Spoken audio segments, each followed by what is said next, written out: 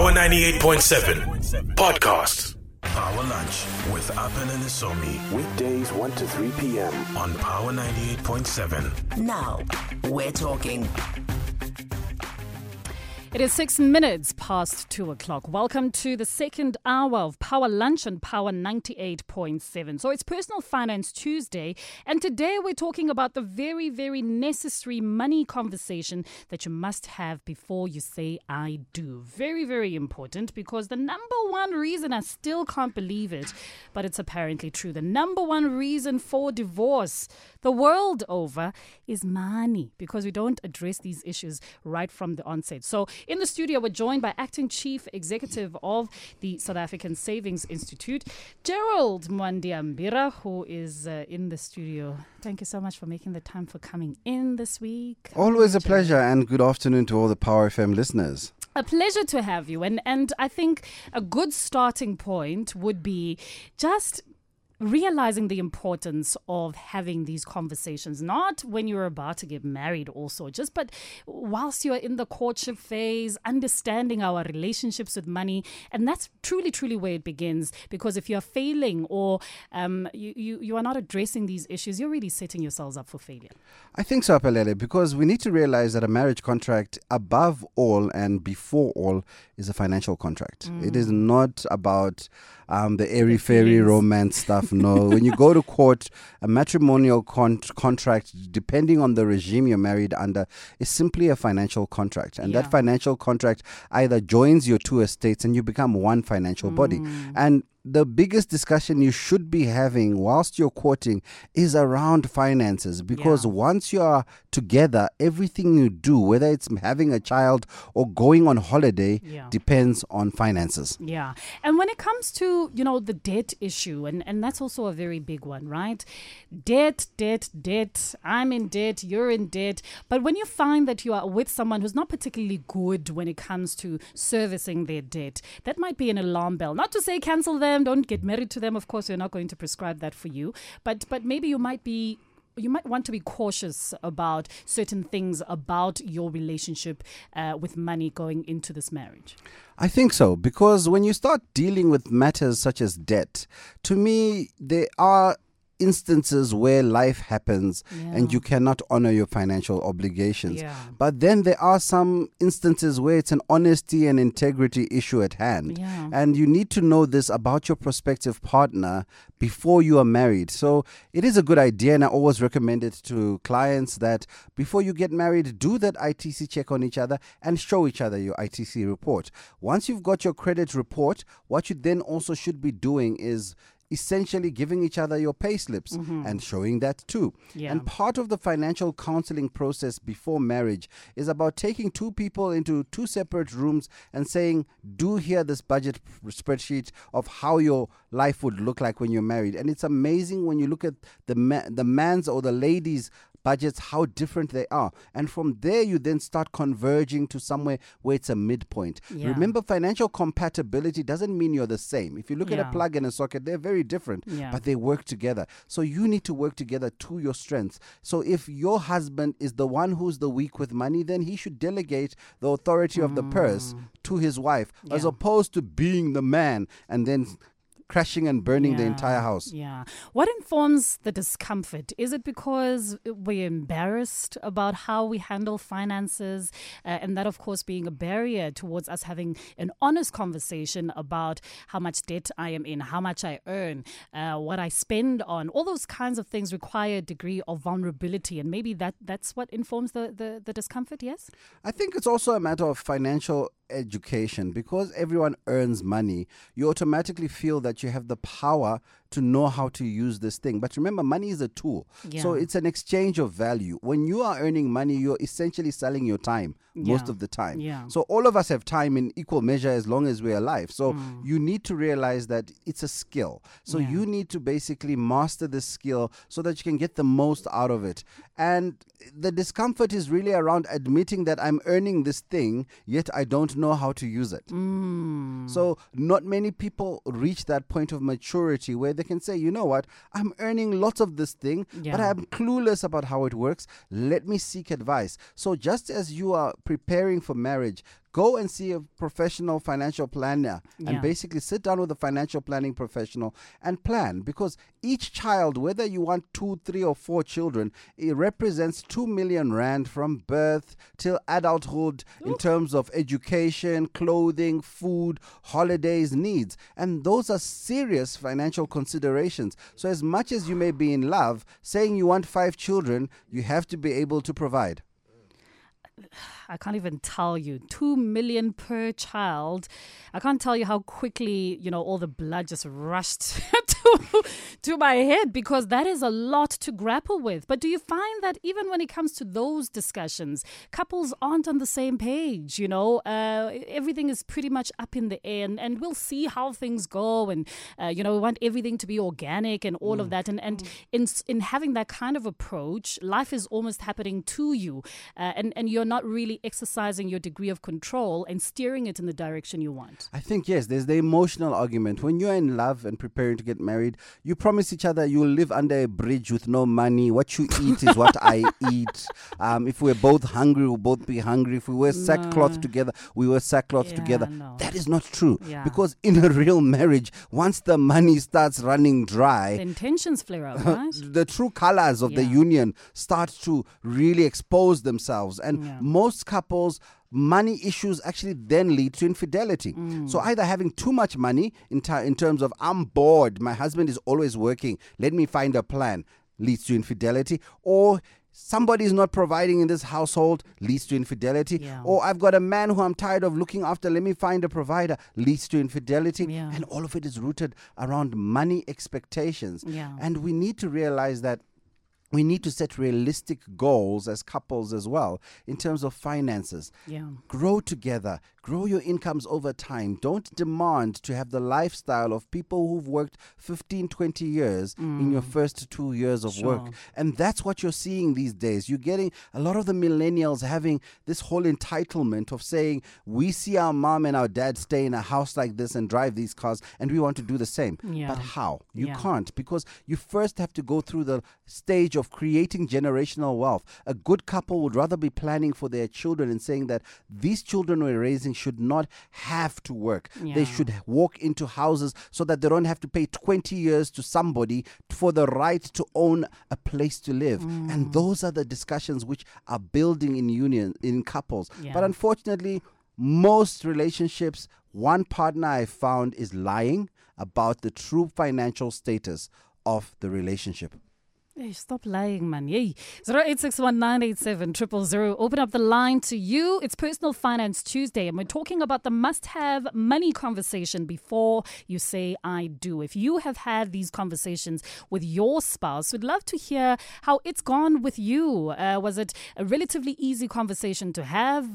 Was it a bit uncomfortable for you? And were you honest about your financial position, what your responsibilities are, and all of that? We'd love to hear from you. Maybe you are in that phase in your life, because I can relate to this conversation.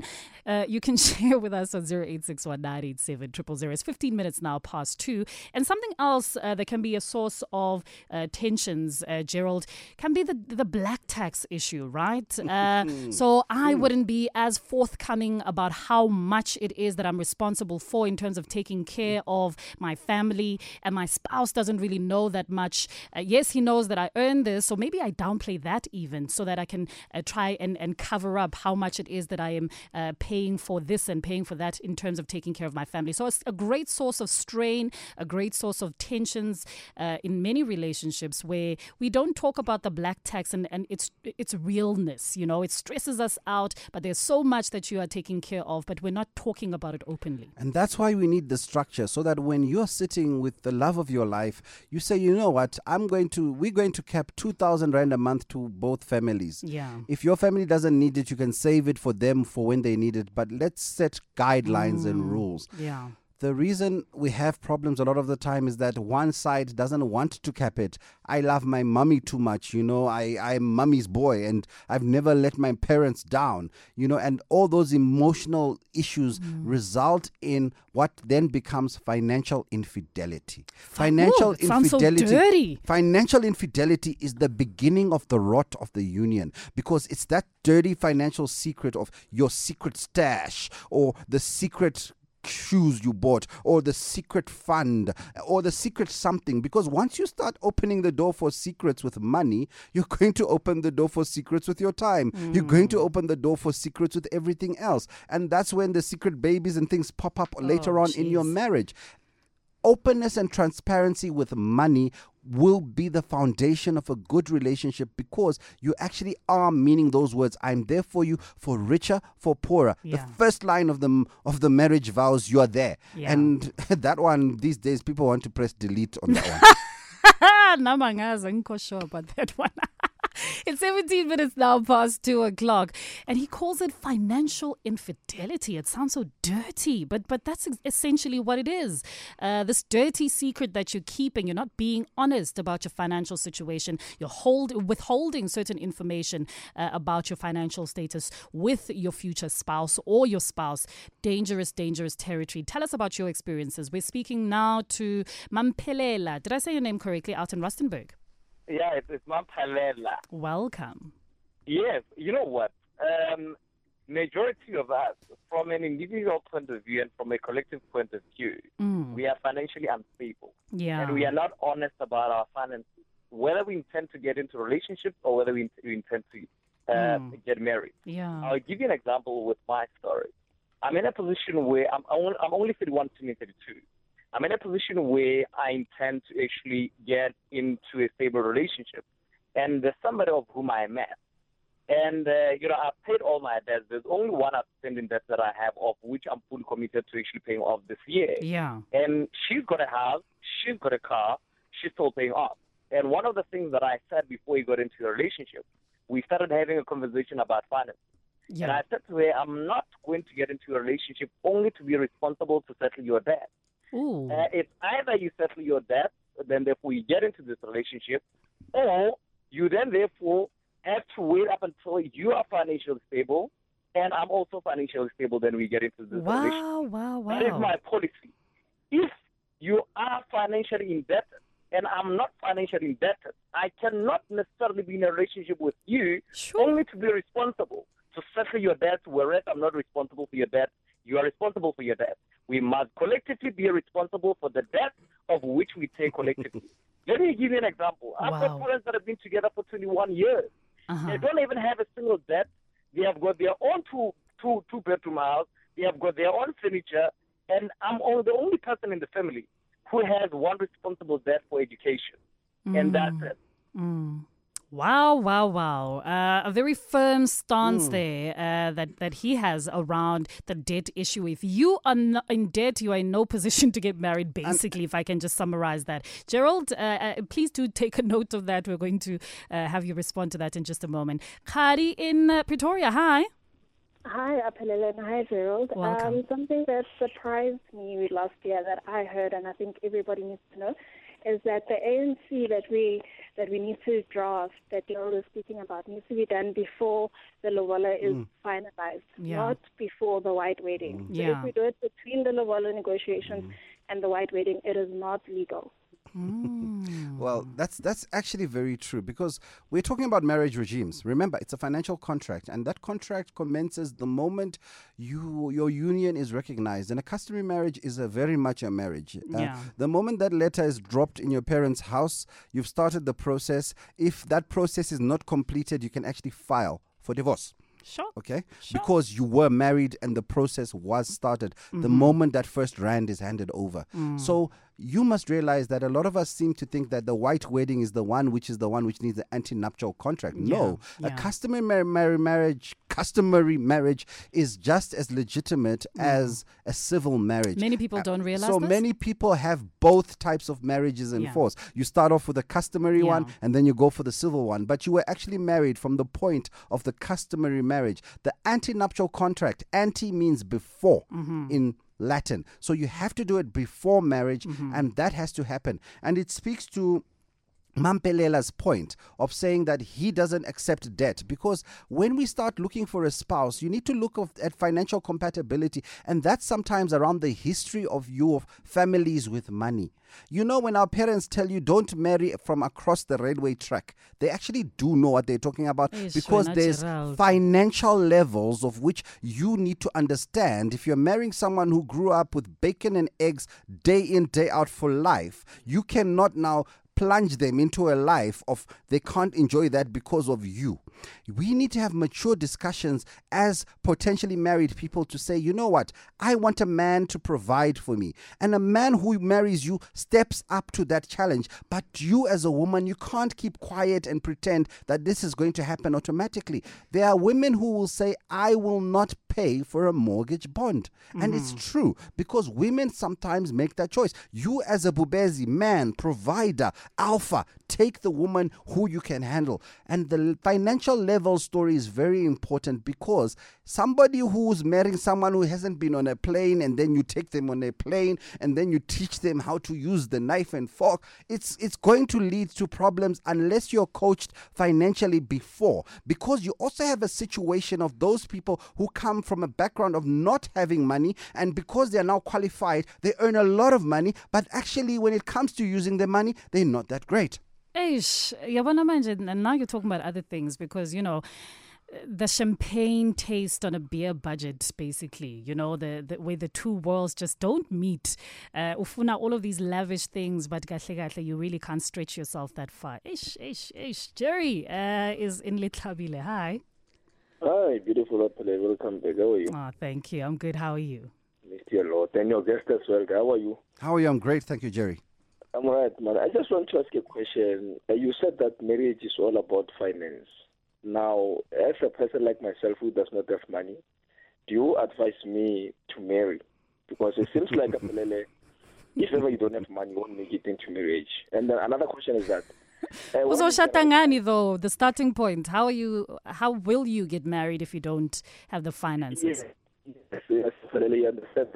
And my second question is that, when is the right time to actually disclose your financial status? Because in most cases, you will tell your partner that maybe you propose her. Then you will find out maybe she does not know that you have some black taxes and other responsibilities. I just want to know, when is the right time? Because after you mention everything to her, she begins to lose interest. Yeah, she'll be overwhelmed. Yes, before she was interested in you because you are driving big cars. So I just want to know, when is the right time to make an announcement?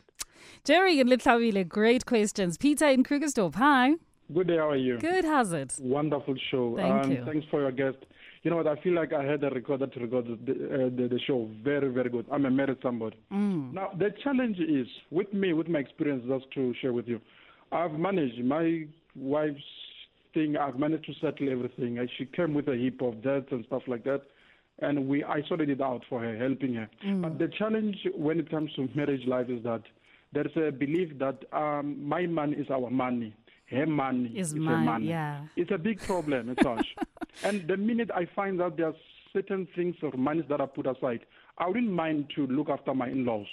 But put it on the table and say, if you are earning 1 cent, my wife, bring that payslip with a cent written on it, and I'll bring the one written million and stuff like that. It's not a matter of the price, but it's a matter of being fair and being open to each other. But the minute you hide something, definitely I won't entertain that, and I'll start saying, let everybody. And that's how relationship collapses. And I like your guest who said it's all revolve around money. You know, if we don't know how to handle this very well, marriages are collapsing every minute. Very wonderful show. I'm enjoying this. Thank you so much, Peter in Krugersdorp. And we're going to talk about the secret stash phenomena, because I would know of many women who, out of fear of maybe if the relationship or the marriage collapses, and perhaps Gerald was taking care of all the bills in the house, I wouldn't be, financially secure should the marriage not work out. We've seen so many people divorce. It would be naive of me to think that perhaps my marriage would last forever. So I have a secret stash that I put away for if anything happens, I should be able to breathe easy. So we'll talk about that in just a moment. Butsang is in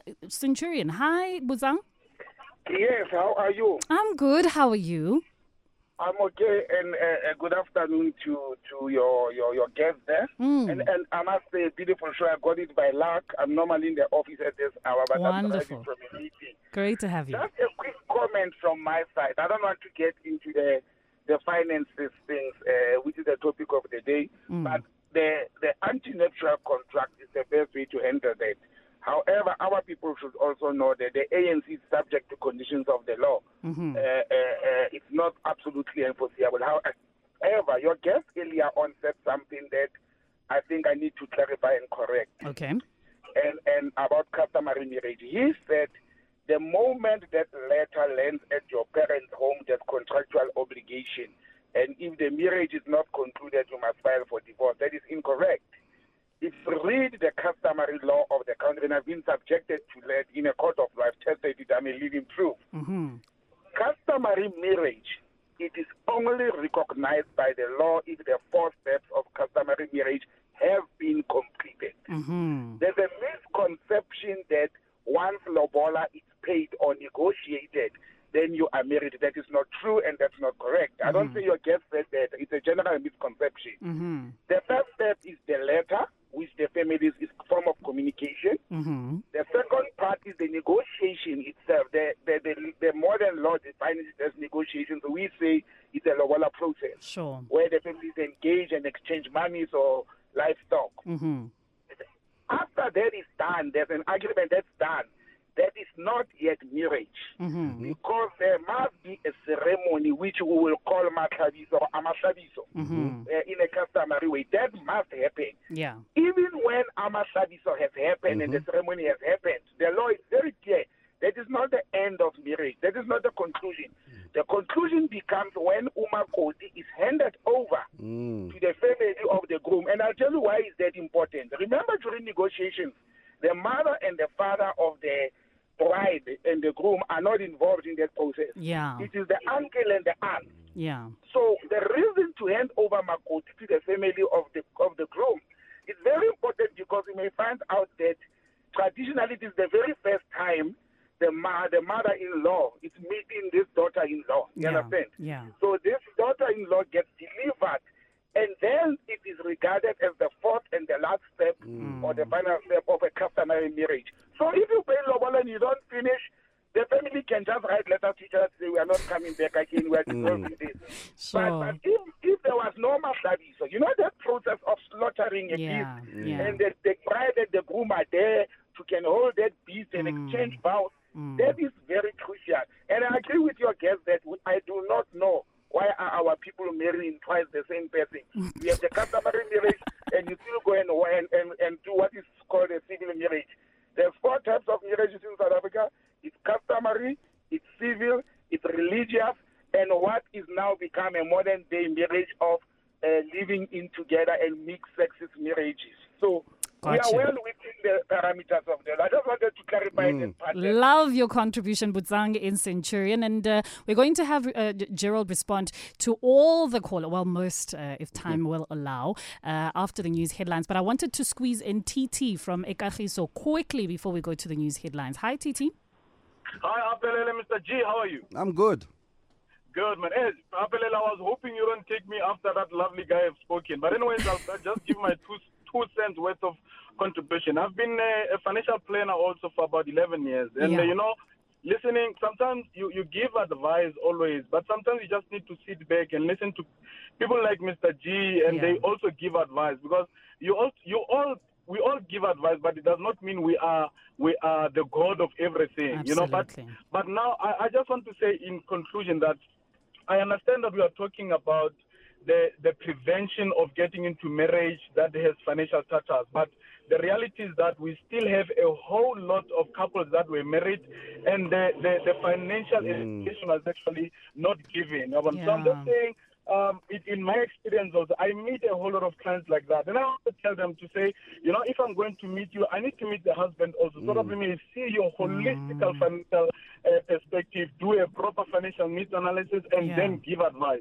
Because if you give one person in a couple phrase, in a couple format and advice, it's still an incomplete advice because there's another income that needs to be taken into consideration. Got you. TT in Kagiso, love that contribution. Let's take a look now at your latest news headlines with Ntlantla, and we'll be back after this. Talking personal finance with Apelele Somi. So it's 25 minutes before 3 o'clock. Power Lunch on Power 98.7. And we're wrapping up our conversation this Personal Finance Tuesday, talking about the must-have money conversations before you get married, before you say, I do. So much to respond to. Gerald Mwandiabira is Acting Chief Executive Officer of the South African Savings Institute. Jerry, talking about when is the right time. Is there ever a right time? Let's put on your mic there, Gerald. Okay, what we need to do is realize that the right time to start having those financial disclosures is right at the beginning of the courting process. If you are looking after your mom, do disclose this to your partner. If you have black tax issues, disclose it, because just as it's important to do your health status and those checks, your financial health is simply just as important. And when we're saying marriage is a financial contract, we're not saying that if you don't have money you shouldn't get married. All we're saying that when a marriage breaks down, that's what it boils down to. So the net residue of your marriage when it fails is that it is a financial contract. So when we're pointing out the financial issues, it's about saying be careful. Have those discussions. There's nothing wrong with marrying someone from a totally different background, but realize that the fact that you're from two different backgrounds will create precedents and potential challenges in the future. Butsang was right. The 4 steps: letter exchange, ceremony, handover. Letter exchange, ceremony, handover, traditional marriage, sealed. You don't need to go through the civil union, but an ANC contract must happen before the completion of that process. Otherwise, often it's null and void. So we need to consider that. And, you know, we finally had the financial planner who called TT. It's important that when you talk about marriage, talk about money openly in your family, because what you do with your money, the sad part is what's going to be passed down to your children. And the moment you open the door for financial infidelity within a marriage, you're opening the door to all sorts of infidelity. Quick one, the secret stash. I know of many people who are married who have the concerns of what if it doesn't work out? What if, I'm sort of left out in the cold, so to speak? Should this marriage dissolve, not work out, things, being rocky and all of that? And as a result, they want to secure their financial future, and they have a little stash every now and then, that they contribute to just in case. It's a just in case secret stash. What's your take on that? Well, within your budgeting process, you and your husband should have your own pocket money. What you do with it, where you save it, how you keep it is your business, and you don't need to necessarily fully disclose that, because it was disclosed in the budget when you received it. The secret stash, which speaks to the emergency fund for the family, again, that's a good secret stash to have, where your partner is reckless with money. Don't tell them how much you've actually got in your savings for the house, because it's truly for an emergency. That's a safe secret stash. The one which is a problematic is the one where the intention is planning for exit, or you're literally mining for gold in your partner when you are preparing for a contingency. Then it becomes problematic. But there's nothing wrong with me saying, you know what, how much I get every month, how much I put in my pocket money. I don't need to tell you how much I spend of my pocket money. That is okay. But it becomes a problem when it's a big secret. And we've had cases where couples discover 10, 15 years later that this person had a secret income. and or secret wealth. Meanwhile, when the times are hard for the family, they did not even dip into that stash. Gerald, people who are in need of this kind of counsel, moving in this direction, very, very important, uncomfortable issues to be addressed. Maybe it helps to have a third party to come through and ease the tension, so to speak. How do we reach you? It's at MRGEEZO, at MRGEEZO on Twitter, or askgerald.co.za. Askgerald.co.za. And let's remember that it will be uncomfortable, especially for couples who've never gone through the counseling process. Sometimes you think you have more than the reality is. But the most important thing in your marriage is start discussing money openly. If you need to downgrade, make that decision. You will bounce back as long as you have a plan. Gerald Mwandiabira is Acting Chief Executive Officer at the South African Savings Institute. Thank you so very much. It's 20 minutes now before 3. Power 98.7. Now we're talking.